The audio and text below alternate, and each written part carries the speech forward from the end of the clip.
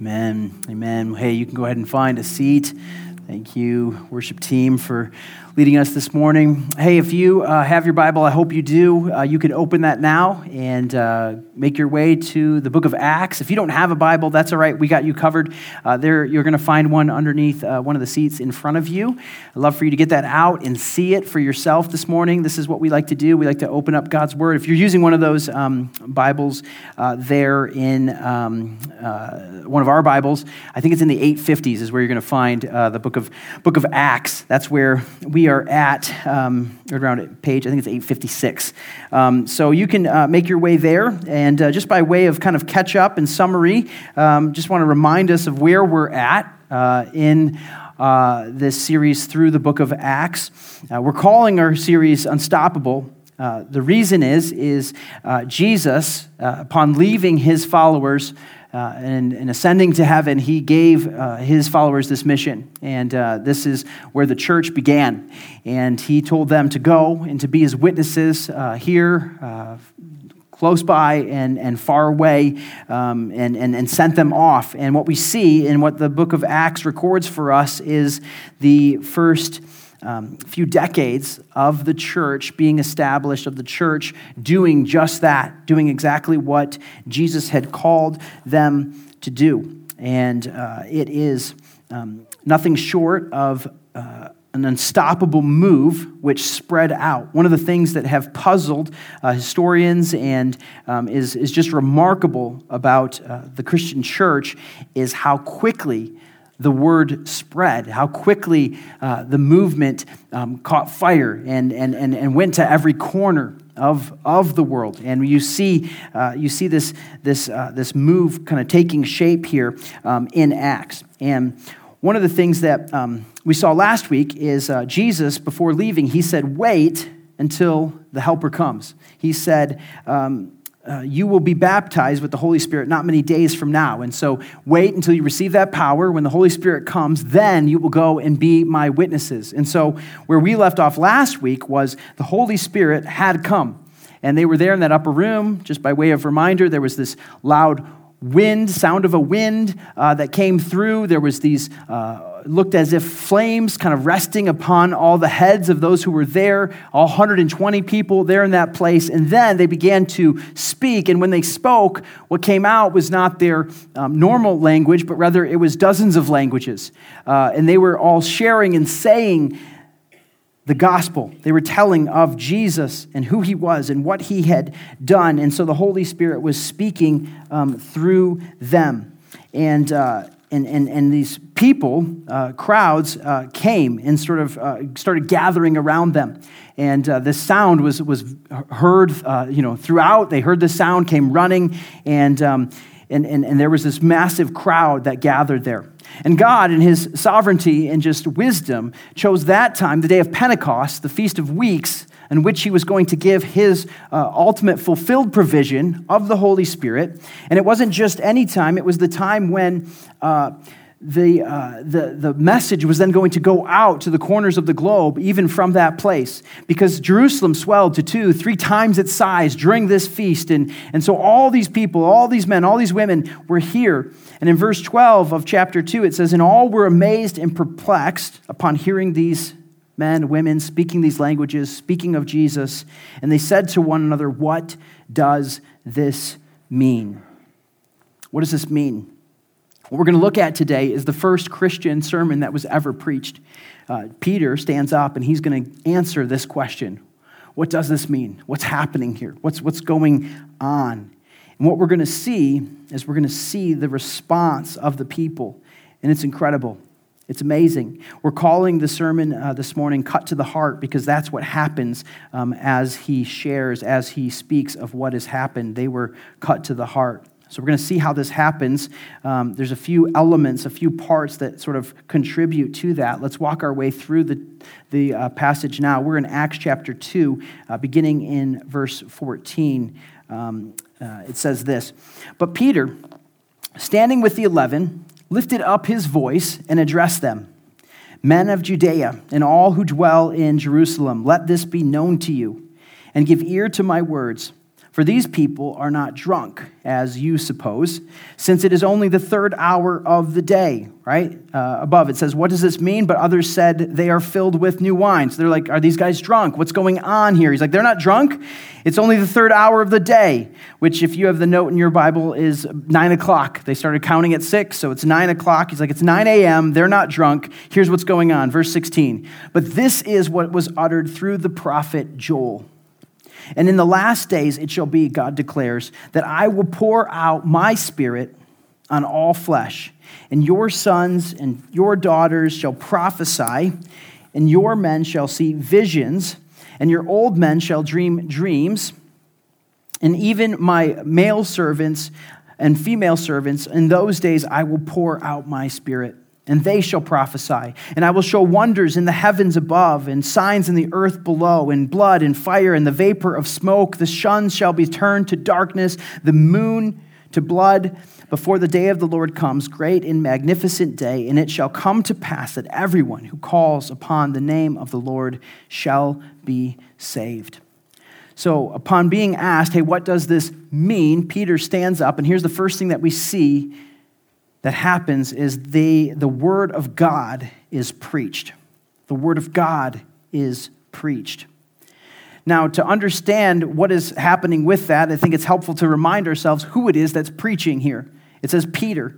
If you remember Peter, he often would put his foot in his mouth. He was kind of the first to jump out there and kind of do it. I can kind of relate to Peter sometimes. He just was always out there and going.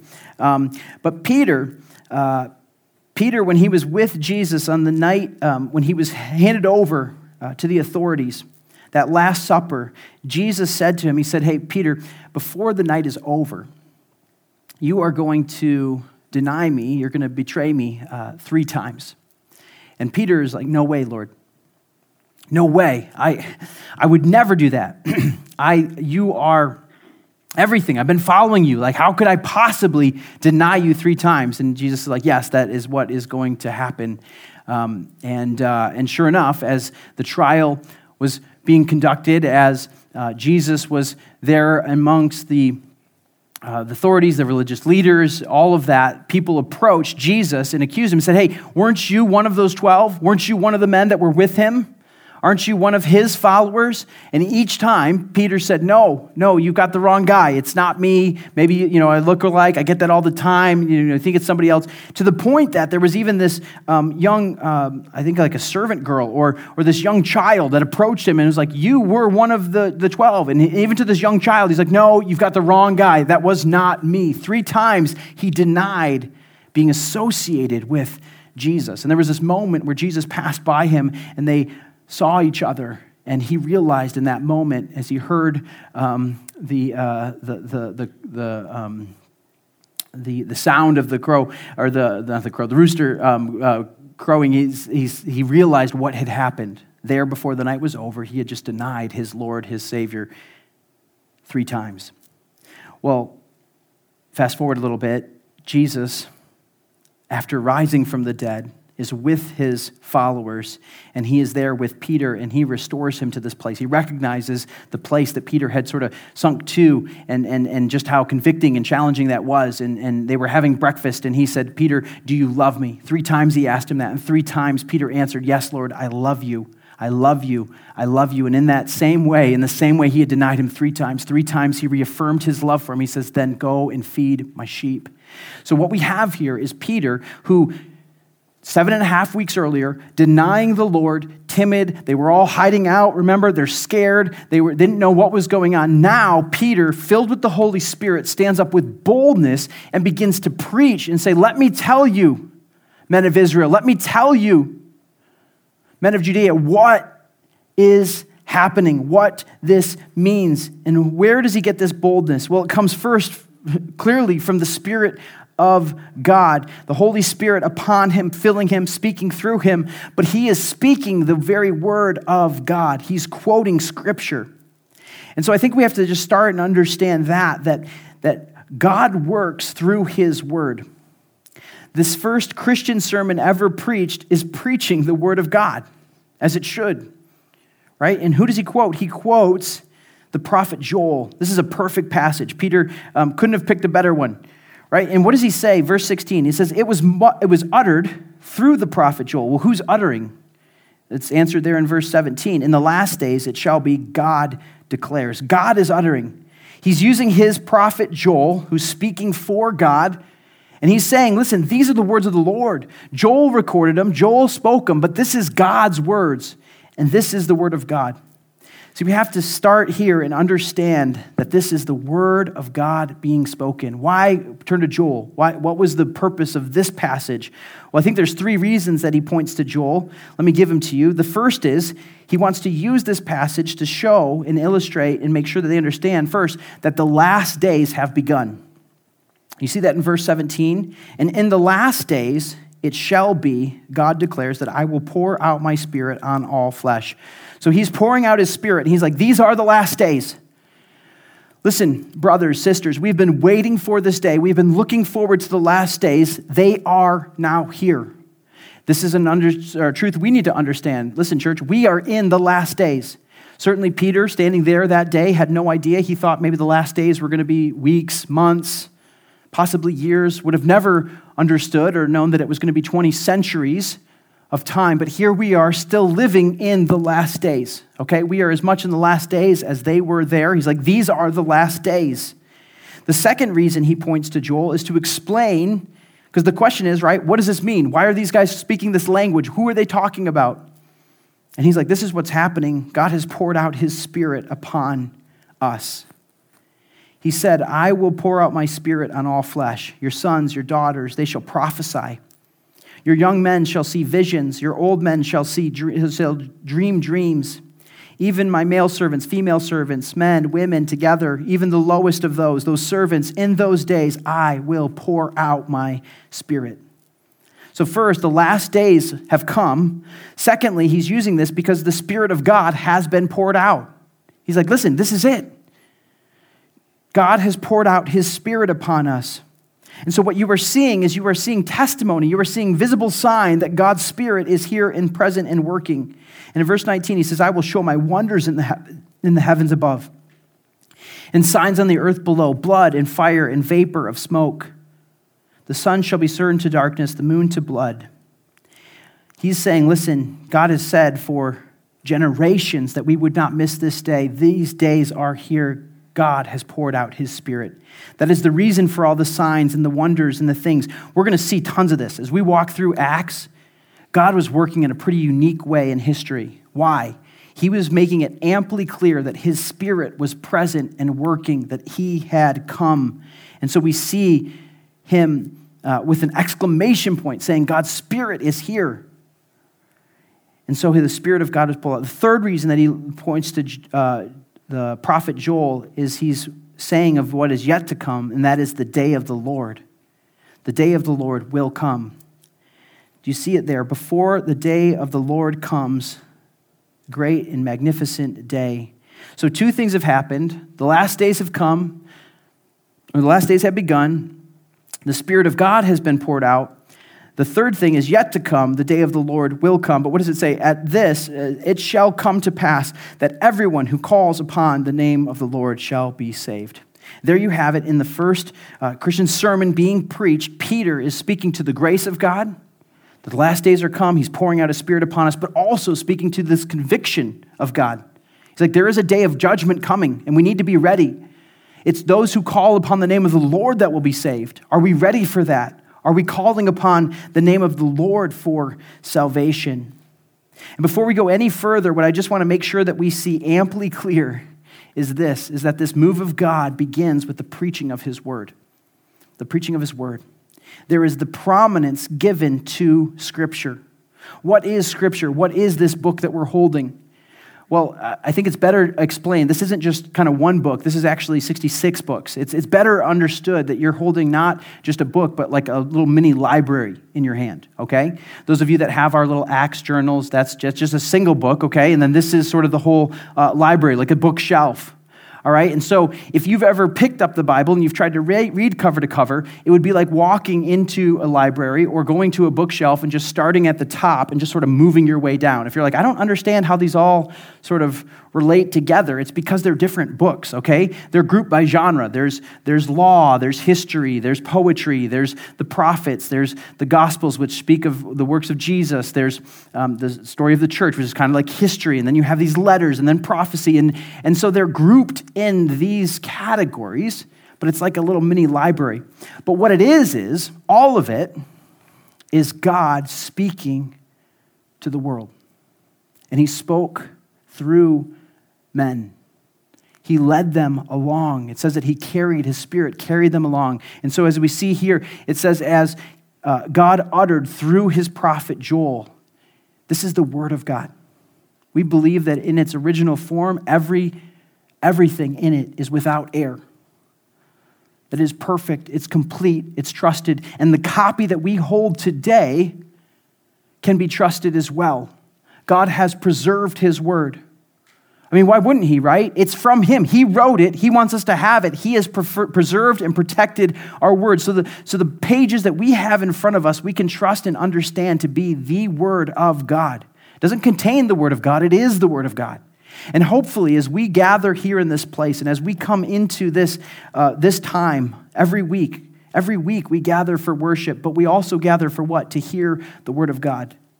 Now, I hope that you did not come here this morning to hear anything that I have to say, because I promise you, and this is not just me being cute or, kind of humble. I have nothing of value to say. Like, I think this every week. I'm like, what am I going to say? I'm not here to say anything. Hopefully, the only thing that you came here to hear this morning is from the Word of God, okay? I'm merely preaching and proclaiming the Word of God. Anything that I sort of bring into it or add to it, I'm sure is only going to distract or detract. So that's one of my major goals every week. How can I not take away from what God has so perfectly said in his Word? How can I help us to see and understand what it is that he said?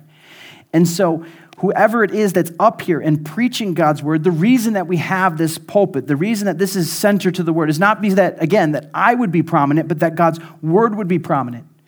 We're hearing from the Lord right now. This is God's word for us. Two crucial elements for any church that's going to be a church needs to have the word of God and the Spirit of God, right? It's the ministry of the word and the ministry of prayer. And so, Lord, help us that we would never move away from or ever try and water down the word of God. And it is so true and so sad, but there are so many churches who try and explain away half the things that are said in this. Or they try and, sort of do some gymnastics with it and kind of like, well, we don't really talk about those parts. Listen, here at our church, we think the entire counsel of God's word is perfect and without error. I don't know how we determine what is and what isn't. And so this is the type of church that we are. We're going to remain committed to that. Many of you are here, and you've told me this. You're here because we, as a church, we uphold the prominence of God's word. We want to hear from God's word being preached. I have nothing to add to it. It's all here. It's from God himself. And so this is what Peter does. He stands up and he preaches the word of God. He points to Scripture. And he says, God said, right? It was uttered through the prophet Joel. This is the explanation. Why are these men doing this? It's because it was prophesied. These are the last days. The Spirit of the Lord is here, and the day of the Lord is coming. That's why. And so the word of God is preached. But then Peter continues. Let me give you the point, and I'll show it to you. What we see next is through the word of God being preached, the work of Jesus is proclaimed. The work of Jesus is proclaimed.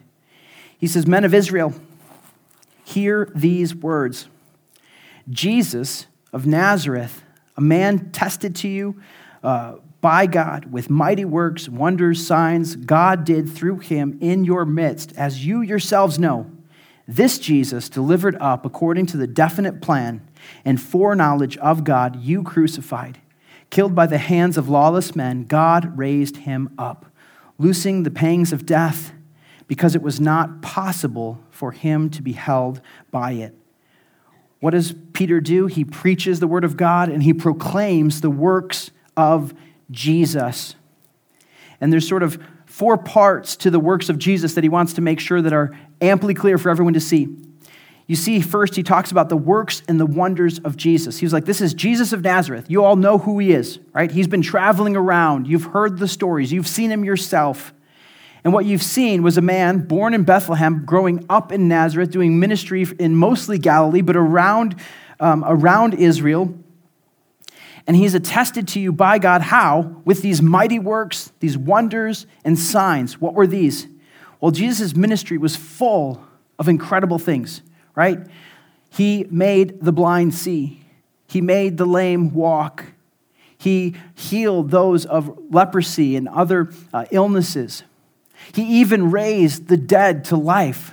That little girl, Lazarus, he raised the dead to life. We see that he was present and working in these incredible ways.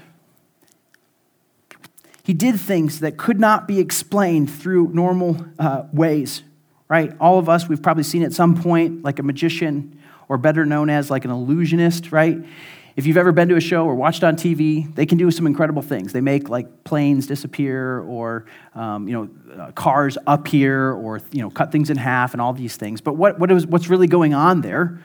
Are those actually happening, or does it just look like they're happening? We all know the answer. It just looks like it's happening. They're illusions. See, the difference is the things that Jesus were doing were not illusions. He did it in front of them. I mean, the story of one of the miracles that Jesus worked is there was a man that was blind from the time he was a child. He spent his days begging in the marketplace in the center of town. I mean, everybody knew this guy. And then he comes and shows up, and he's like, I can see. And they're like, how can you see? Jesus healed me. And they weren't attesting like, well, did that really happen? They're like, how did that happen? Or by what way? It wasn't ever a question of, did Jesus do the miracles? It's like, well, by what power was he doing these things? And he's like, listen, Jesus did these signs, these works, these wonders. His ministry was clear. But what happened? He was delivered over to death. See, we see the works and wonders of his ministry. Next, we see the death of Jesus. Verse 23, this Jesus delivered up according to the definite plan and foreknowledge of God, you crucified, killed by the hands of lawless men.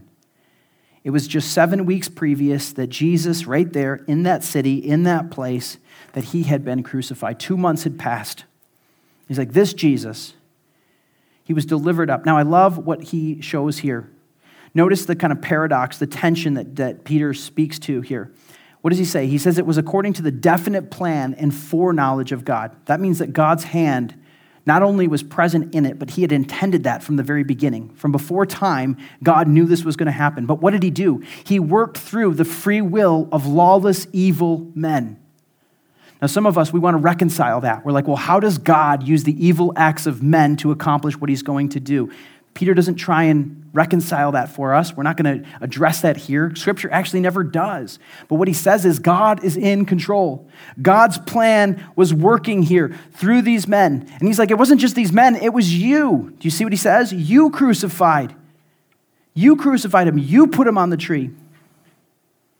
And what he's saying here, this has been twisted and used to attack the Jewish people and say the Jewish people were who killed. That's not what he's saying here. When he's saying you, he's not just saying you Jews, he's saying you humans. We are grouped right in there. Listen, us, every one of us here today, it was our sin that put Jesus on that cross. We were the reason that he went to that. God's word is clear. The payment of sin is death. And so it was our sin that put Jesus there on the cross. We were the ones who crucified him. We rebelled against him. We put him there. You crucified him according to God's definite plan, his foreknowledge. He intended it all along.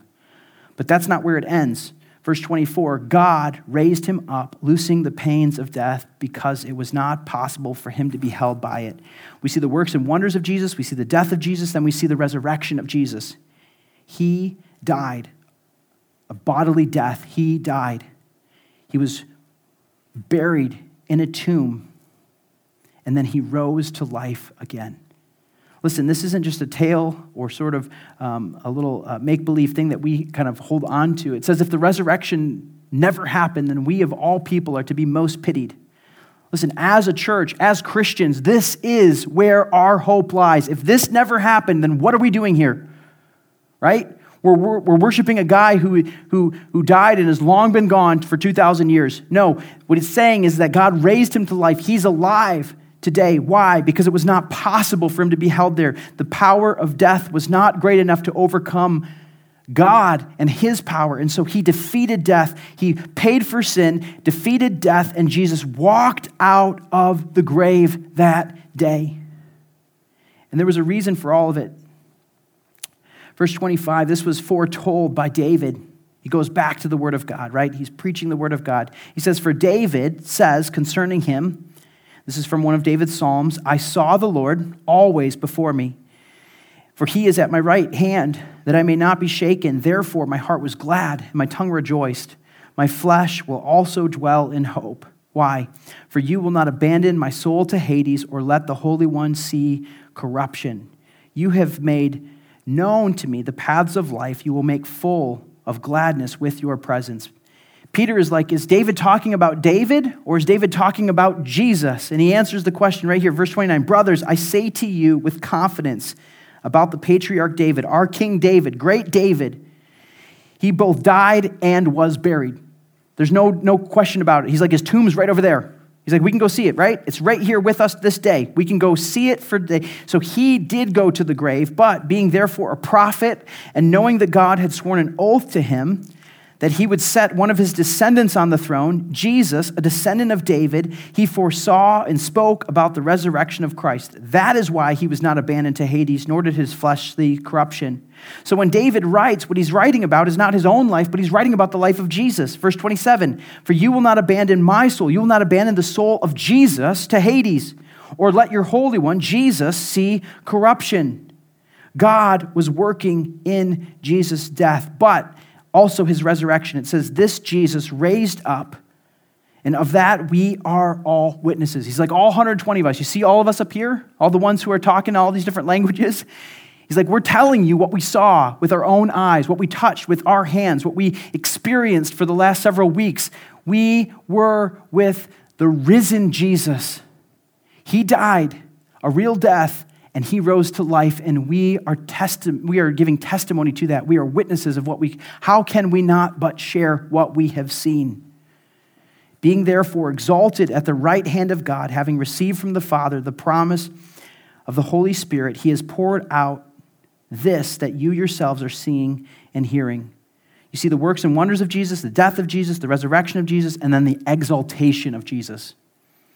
That's what's happening here, the exaltation of Jesus. He was exalted to the right hand of the Father, put in this place of prominence. For David did not ascend into heavens, but he himself says, the Lord sit at my right hand. The Lord said to my Lord, sit at my right hand until I make your enemies your footstool. Let the house of Israel therefore know for certain that God has made him both Lord and Christ, this Jesus whom you crucified. He drives home the point again. He says, listen, you were the ones who put Jesus on that cross. The works of Jesus are being proclaimed here. His death was not by accident. You were part of it, but God was working through it. Now again, to be clear, they were not all personally the ones who did it. Many of them maybe weren't even here, right? They had traveled in. They were just kind of here. So he's like, well, how did we put him there? He's like, your sin put him there. You put him there. It was us who killed Jesus. It was our sin who put him here. But the summary, if you catch one verse, if you want to see the kind of primary verse, the summary verse is where it all lands there. Verse 36, let the house of Israel, therefore, everything I've said, therefore, let the house of Israel know for certain that God has made him both Lord and Christ. We often think of Christ, Jesus Christ is not his last name, okay? If you knew that, let me just kind of clear up that little mistake. Christ means Messiah. It means anointed one, okay? Christ, he has made him both Lord and the Messiah, this Jesus whom you crucified. What happens next is the hearts of the hearers are convicted. The hearts of the hearers are convicted. They all heard this. And when they heard it, they were cut to the heart and said to Peter and the rest of the apostles, brothers, what shall we do? What shall we do? See, there's a few things going on here. Peter is answering their question when he says, what does this mean? he's speaking and addressing their mind. Right? They're like, what are we seeing here? What are we witnessing? He's like, let me tell you what you're witnessing. You're witnessing the fulfilled prophecy that was spoken by the prophet Jude. God's Spirit is being poured out, and God is doing something here. And what he's doing here is he's giving witness to the work that Jesus has done. Jesus came, lived, died, rose again, is exalted at the right hand of the Father, and he is the Lord and Messiah that we have been waiting for. He's the one. He's the one that we've been looking for. And so you have to understand that coming to Christ is partly an intellectual thing. You have to understand your own shortcoming, your own need for a Savior. There is a mental piece of it. You understand who Jesus is and what Jesus did. And so this isn't just some kind of emotional experience or something that you just kind of feel your way into. There's some thought that's given here. And what happens is they heard of Jesus and what he had done. And when they heard this, they were cut to the heart. Literally, it means that they were like stabbed in the heart. It penetrated. It cut through.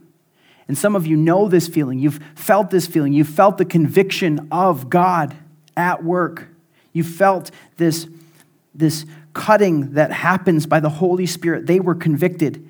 And for some of us, maybe that has never happened. You've heard this before. Some of you could even share the finer points of this yourself. Maybe you grew up in church. Maybe you kind of culturally were exposed to this. And so in your mind, you know all the parts of it, but maybe it's never moved from your mind to your heart. There's never been the thinking moving to conviction. But what we see here is that the hearers were convicted. They were cut to the heart. And they recognized that it was me. It was my sin that put him there. It was my need for a Savior that Jesus came, that he died, that he rose again. And so then it leads to action, mind, heart, action. What shall we do is the question they asked. The rest of the apostles, Peter and the rest of the apostles, brothers, what shall we do? What do we do now? A bit of a side point. This is a great model. If you just want a simple model for studying and responding to the Word of God, these are 3 questions that you can ask. What did I just hear? Or what did I just read? What does it mean?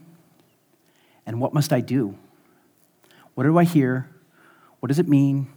And what do I do? Hopefully every time we open up God's word, these are 3 questions that we're asking. But they, upon hearing the preaching of God's word, upon seeing the works of Jesus proclaimed, they were cut to the heart. They said, what must we do? And Peter doesn't mince any words. Look what he says, verse 38. Again, filled with boldness, being led by the Holy Spirit, Peter said to them, repent and be baptized, every one of you, in the name of Jesus Christ. Don't just be baptized like, again, as a sort of cultural mark or this movement. He says, be baptized, every one of you, in the name of Jesus Christ for the forgiveness of your sins, and you will receive the gift of the Holy Spirit. You have to understand, these are devout Jews. They have been following Torah. They have been living according to Levitical law for their life. And here what Peter is saying is this Savior, this Messiah that we've been waiting for, he's come, and his name is Jesus. And so be baptized in the name of Jesus. Give your life to Jesus.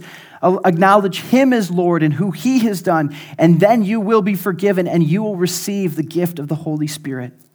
Verse 39, for this promise is for you, and it's for your children, and it's for all who are far off, everyone whom the Lord our God calls to himself. Let's be amply clear about this morning. This is for all of us.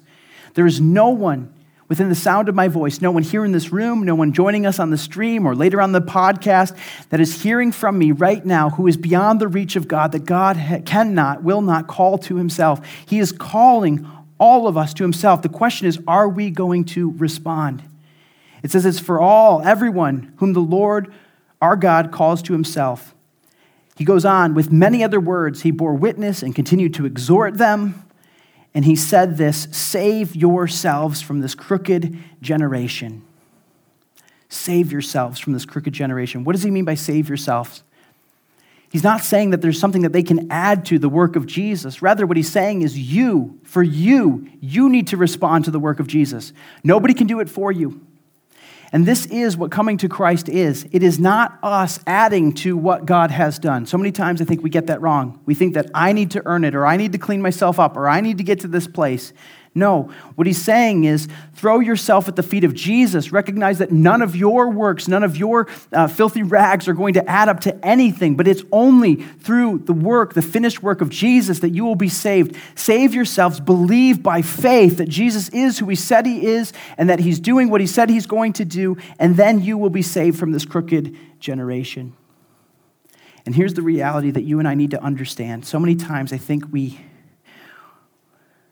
sort of lull ourselves in this place of, I think, convenience, or sort of that maybe we're okay, that really the danger, the evil that we need to get away from is out there, right? So many times I think we think that the danger, the evil that we face is outside of us.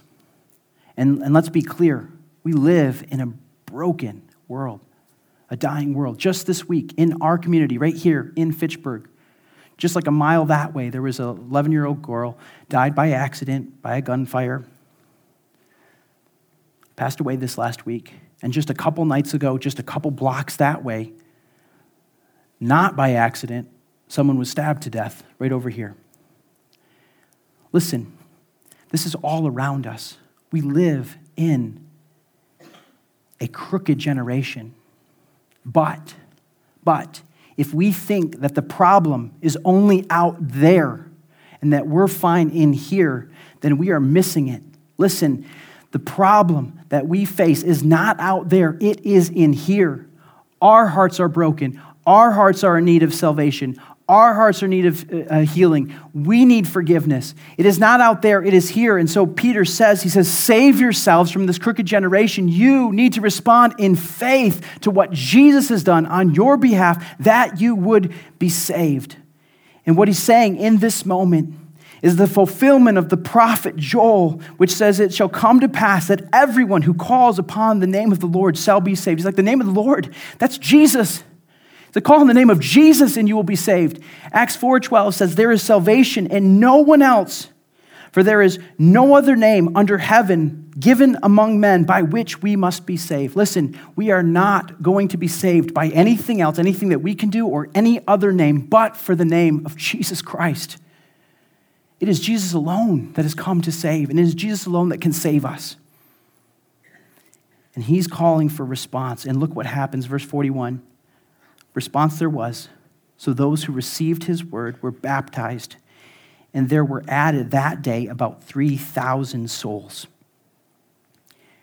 We see that the hearts of the hearers are convicted, but the souls of believers are saved. They responded to the action which Peter had called them to. Repent, be baptized. Let's be clear about what that baptism is. It's a visible sign, an outward sign of the inward change. It wasn't the baptism that was saving them. Rather, it was the picture of the saving that had been done by Jesus. So the reason they were baptized was to illustrate and to show and to demonstrate what Jesus had already done in their hearts. And this is available to all. Those who are here, those who are far off, your children, save yourselves. Jesus has done everything to save you. You must respond in faith. So here's where we are today. The call for action remains the same. I would say to us, church, to you here, maybe this is your first time with us, maybe you've been coming for a while. I know that there are some that are probably hearing my voice right now that need to take some action today. Some of you, the action you need to take is you need to, for the first time, that conviction that you're feeling, that cutting of the heart, that's the Spirit speaking to you in the same way that he was speaking to these men and women here. You need to ask the question, what shall I do, God? And what he would say is repent and believe. Romans 10:9-10 says, because if you confess with your mouth that Jesus is Lord and believe in your heart that God raised him from the dead, you will be saved. For with the heart one believes and is justified, and with the mouth one confesses and is saved. Listen, Jesus has done everything that you need for salvation. He paid your penalty in full. There is nothing that you have done that is beyond his ability to forgive. He paid for it. That is why he went to the cross. That is why it says you crucified him. It was your sin that put him there. But the grave could not hold him.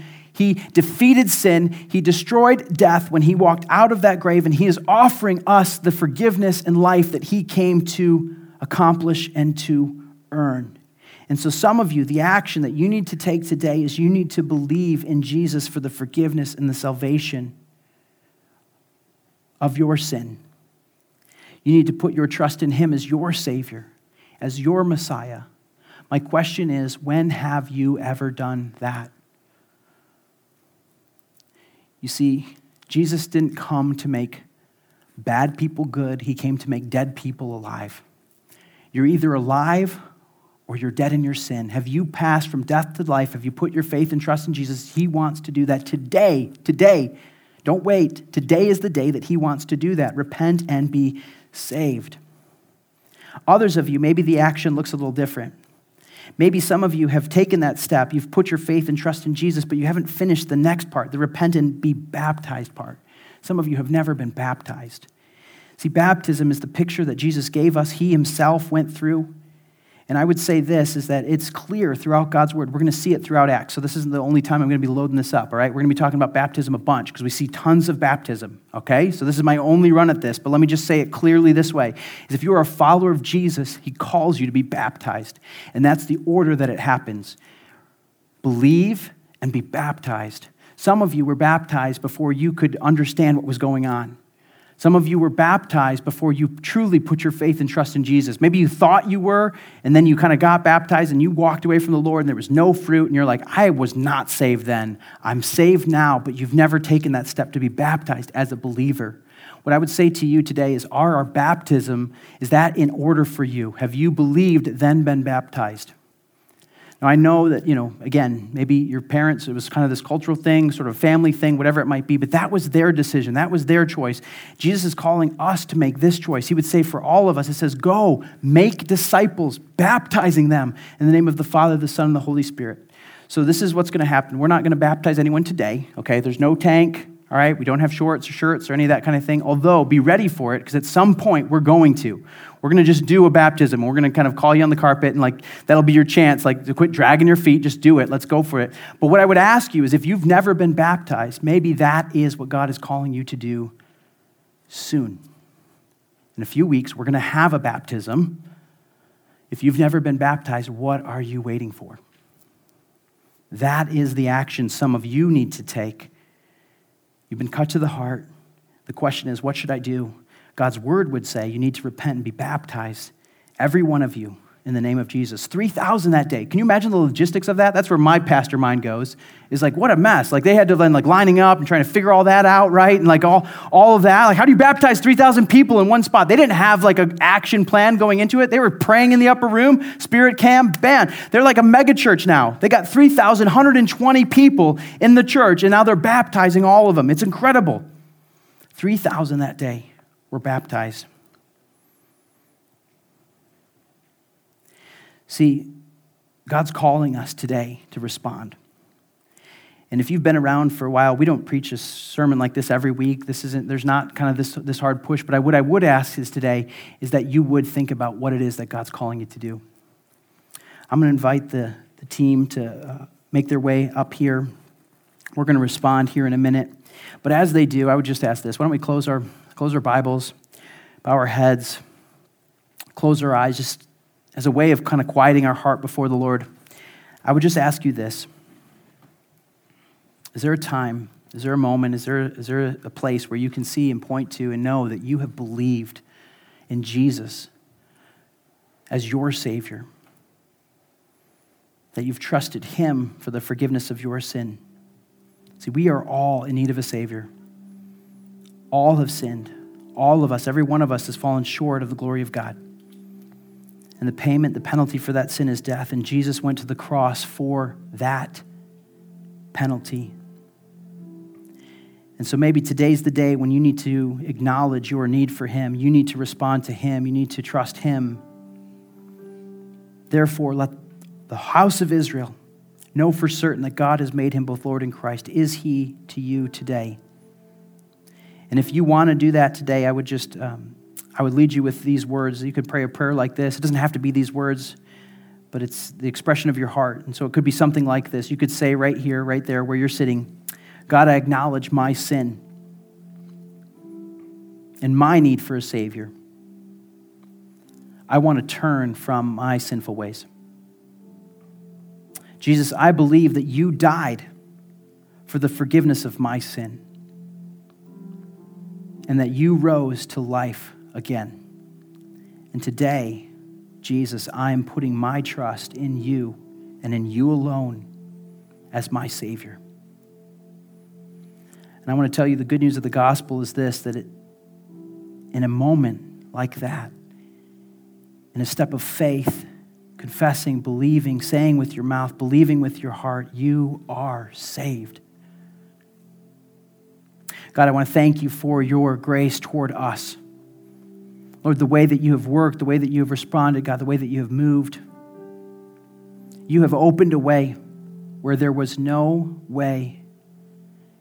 Jesus, you have created the opportunity for us to be saved.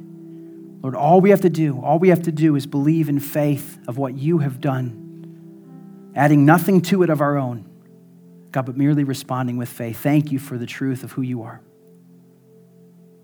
Lord, I pray that you would continue to show us the way that you are here, that you are working. God, I pray for those who are responding even now. God, they themselves have been cut to the heart. Would you show them to be faithful and true? Show them who you are, God. We pray this in the name of your Son.